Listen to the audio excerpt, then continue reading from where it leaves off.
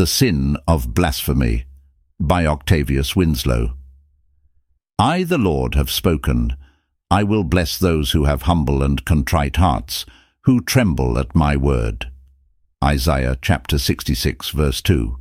Alas, how prevalent the sin of blasphemy is, even with some professing Christians. The common use which is sometimes made of sacred words, the light and flippant manner in which holy phrases are employed, the carnal use which is frequently made of the words of Scripture itself, the sprinkling of vain conversation with Scripture phraseology, and what are intended to be witticisms at the expense of God's holy word. These are sins of greater prevalence and magnitude than perhaps many who are beguiled into their commission are aware. We can scarcely conceive of anything more grieving to the Holy Spirit than the manner in which some people deal with his inspired word. Nor is the low spirituality which this solemn trifling with the Bible manifests less painful. A heavenly mind will guard the sacredness and purity of God's word with holy jealousy. How can it be otherwise?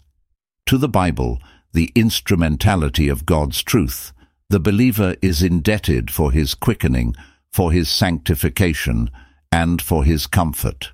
To trifle, then, with that holy word, to quote it flippantly, to speak of it irreverently, to jest with it profanely, would seem a crime from which a mind stored with its precious treasures and imbued with its hallowed spirit would recoil with holy dread.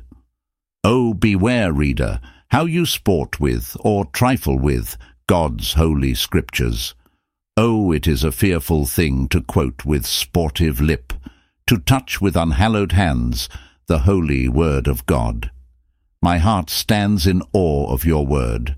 I rejoice in your word like one who discovers a great treasure. Psalm chapter 119, verses 161-162. Editor's note: it is truly lamentable that many professing Christians use the holy word of God to amuse others with Bible jokes and in other trifling and irreverent ways. Much of today's pseudo-Christian music, movies and literature use the word of God in a flippant manner, if not in a downright profane and blasphemous way.